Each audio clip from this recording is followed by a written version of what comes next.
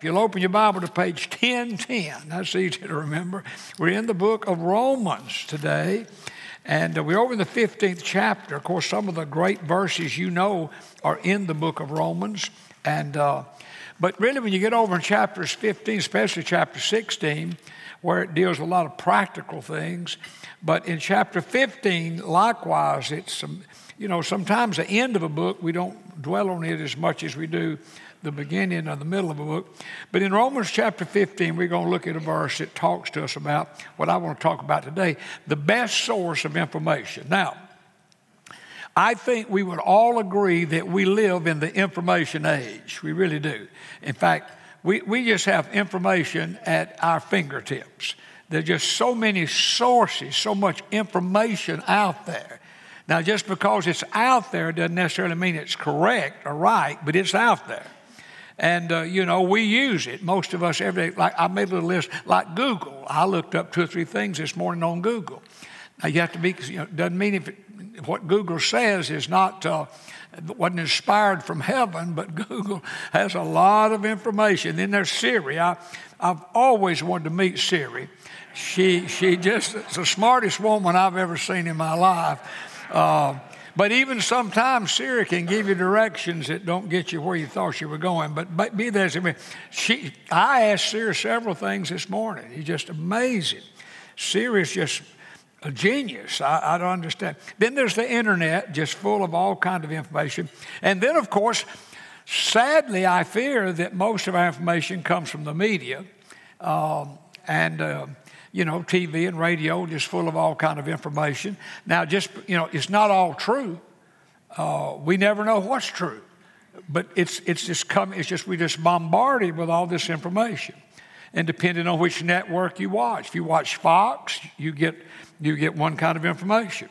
If you say no, I'm going to watch CNN, you get kind of the same stuff, but it's a little different information. It's like you're in 2 different countries, and I will say this: Fox has had kind of a bad last week. I hope they have a lot of money, because rather than go to trial, they didn't want to get the publicity that they were about to get. They just agreed. What was it? $7-point-something million. They just said, "Hey, we'll just pay to stop this thing." Then, in the last few day or two ago, they fired one of the people that's probably one of their main people. Everybody thinks everything he says is right. Well, even the network we work for said no, everything he said wasn't right. So bad not right, they fired him.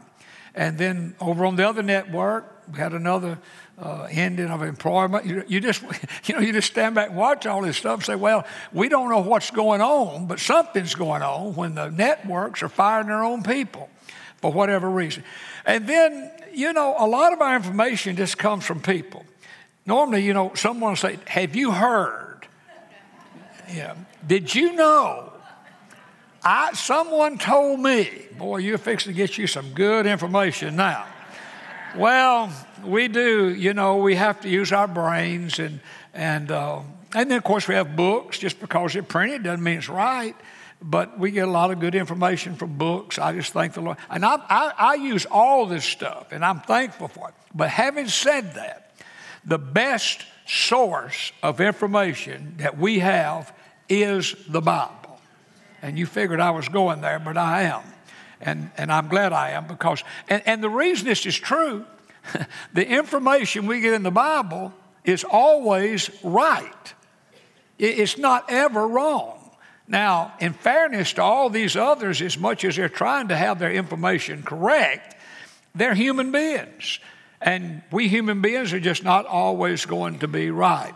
And so, and people mean well, but, they don't always give the best information. Now, the Bible does. For example, and the Bible does it several different ways. And I want to talk about that quickly just a moment. One way is just like black ink on white paper. The Bible says, okay, now this is right, and if you don't do this, it's wrong. For example, I made me a little list. The Bible says it's always right to forgive people. The Bible's clear about that. And that means it's always wrong not to forgive people. So that, that's not a debatable issue. Now, many of us struggle with that, or maybe you don't, but many do. and all of us probably at some time have. But the Bible says, for example, it's always right not to steal. Take something that belongs to somebody else and take it for yourself, which means it's always wrong to steal. I mean, so on these kind of things, like the Bible says it's right to tell the truth. The Bible says it's right to be thankful. And the list is just endless of things that it doesn't take a theologian to know that. Honor your father and your mother. Have no other gods before me. You take the 10 Commandments. I mean, it's just, this is it. So you don't have to get a commentary to try to figure that out. Now, another way the Bible gives information, this to me is a very exciting way, is the Bible uses biographical stories of godly people. Now look with me in Romans chapter 15 in verse 4. That's what this verse is saying. This verse says, whatever things were written before, now this is talking about Old Testament scriptures, whatever things were written before were written, why were they written? Why are they in the Bible? Why do we have all these Old Testament people's names in the Bible? Number one, watch it, for our learning, that's one reason. And then number two, that we through the patience and comfort of the scriptures might have hope. That word comfort could be translated as the word encouraged. And so the Bible, now I looked today right before I came, the New Living Translation, there are just so many good translations that people say, which is the best? They're all good. They all give a little different flavor. Let me read Romans chapter 15, verse 4 out of the New Living. It says, such things were written in the scriptures long ago to teach us. Talking about all these people read about in the Old Testament. Why are they there? Just so we know about? No, they're there to teach us, but not only that. And the scriptures give us hope and encouragement as we wait patiently for God's promises to be fulfilled. So, our best source of information, there's no question about that, it is the Bible. Now, the best example to help us, though, is not really the people, the saints of God listed in the Old Testament. The best example is, of course, Jesus. Like, one of the things the Bible helps us with, one of the issues, is like, how do we handle the pressures of life? So someone says, well, I need to go to Mardale or Barnes & Noble, or I better get on Amazon.com and see if I can find me a good book on how to handle stress, how to handle the pressures of life. Well, there are a lot of good books about that, but the best thing one could do is read the Gospels and read the life of Jesus and see how Jesus handled it. Like for example, no one's ever had more demands on his life than Jesus. I mean, really, he was constantly interrupted. As you read Matthew, Mark, Luke, and John, of course, we just have a brief period of his life, but just one interruption. He hardly ever had any time of his own. If you just are always under the gun, you're always trying to, move from A to B, and you don't ever have any time to step back and take a deep breath. It becomes a very stressful thing, and if you begin to feel the pressure of all that. I've always thought, now, how did Jesus do that? He's our example. How did he do it? Well, I think the answer to that is Jesus knew who he was. You remember these verses. Jesus said, I'm the light of the world. I am the door. I'm the good shepherd. I'm the Son of God. I'm the way and the truth and the life. Jesus just knew who he was. And if we know who we are, now this may sound like it doesn't matter. It's the biggest thing in the world. It's the big thing that matters about handling pressures and stress in life. You have to, first of all, know who you are. And Jesus is our example. And, if we don't know who we are, what happens is we try to, we see other people that maybe seem to be doing it better, or they're being more successful, or it looks like things are working out better for that person. And it's almost an intimidating thing because we somehow lose perspective of who we are. And there's a lot of insecurity. And people are turning to a lot of things because they really don't understand really who they are and who God made them to be. Now, I was thinking about that as I was thinking about today, and I thought, well, you know, one of the first times I was ever aware of understanding how important it is to know who I am happened to me after I graduated from seminary and went to be the pastor of my first church after seminary. Now, I pastored a church for 3 years before seminary and then went to seminary. And then after seminary, I go to my first church after seminary. And I was 31 years of age. And the interesting thing about that church is a really good church. But the man who had been pastor for 11 years, who, from what I always heard and believed, was just an unusually good man and a godly man and respected by not only that church, but respected by everybody in that area.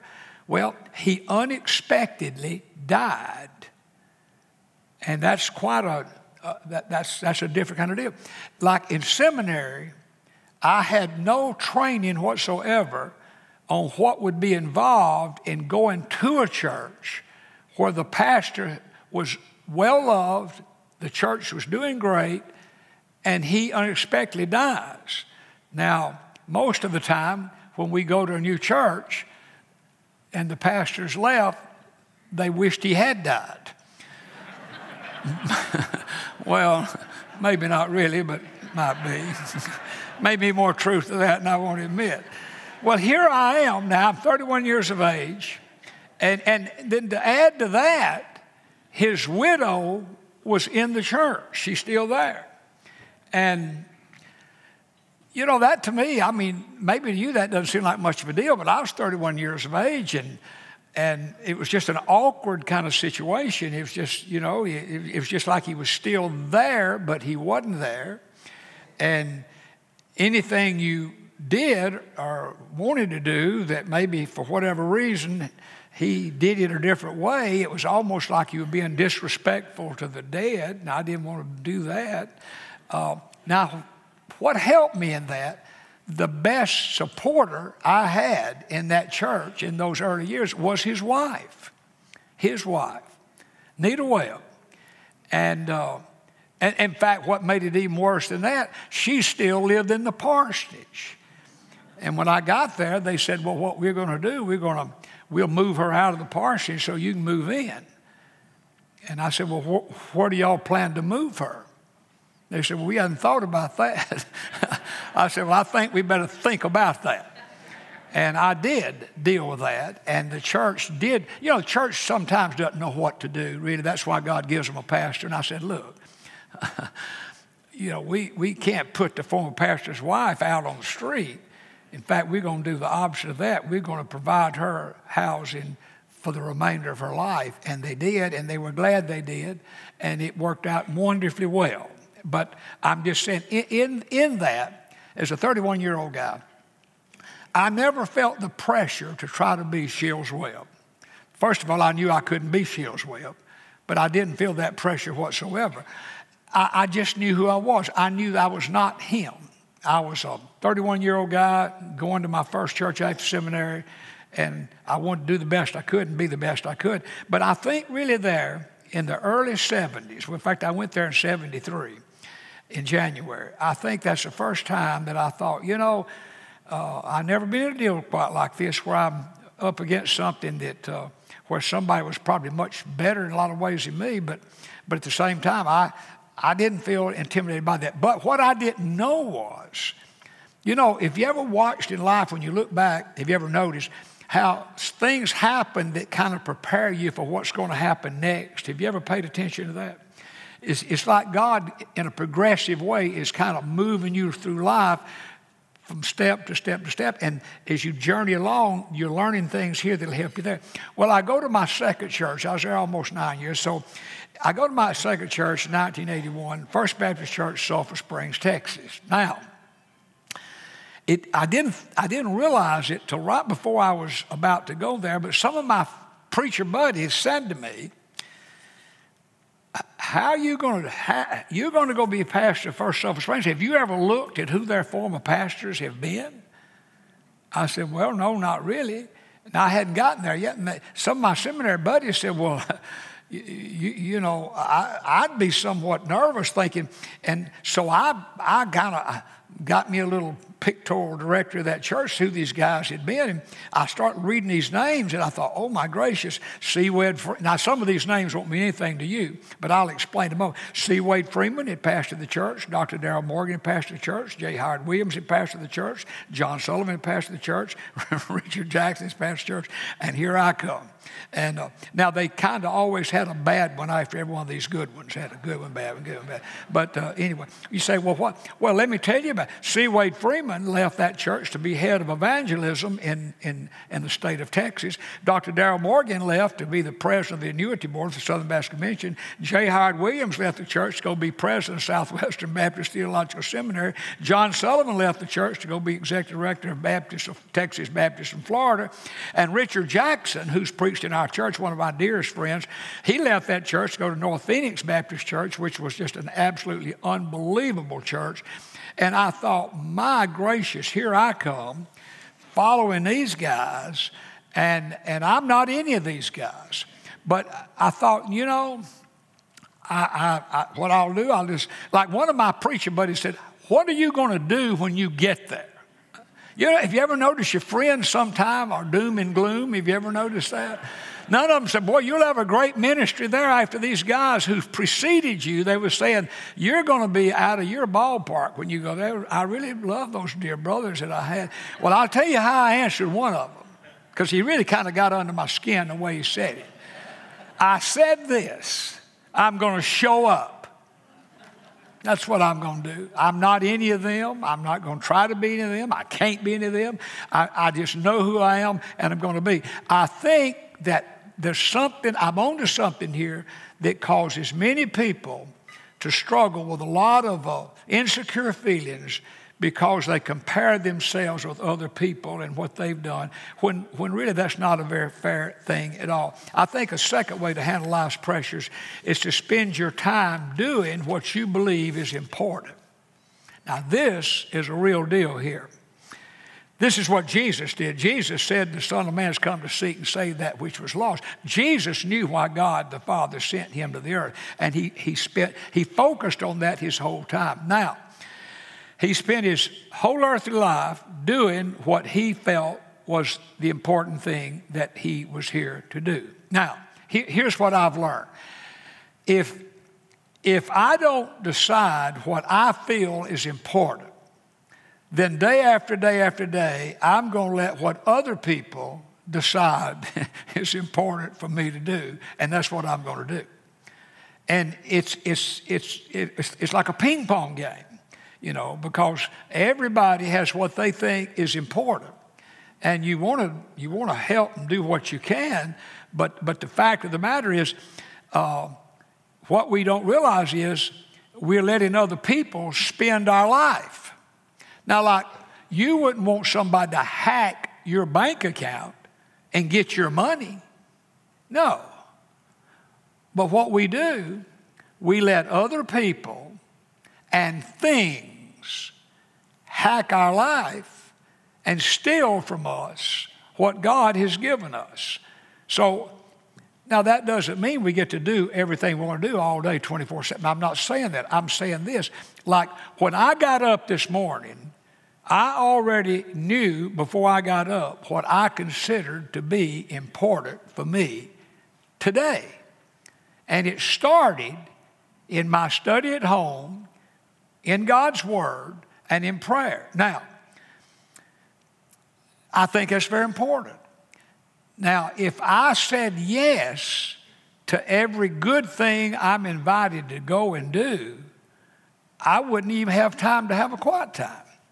I'd just get up, get dressed as quickly as possible, and get to doing what everybody else has decided is important. Or there are those that really don't ever think about it. Like, they just, ministers sometimes just kind of come to work and sit in their chair and say, well, when the phone rings, whatever, hey, I'll do whatever I have to do. Well, what they don't realize, they're just letting whatever happens decide what's important in their life. And that is really a bad way to do that. I want to encourage you, and that doesn't mean that everything we do every day is what we have on our important agenda, but the main things folks, there's nothing you can do in the day that's as important as spending time with God. Could I have an amen to that?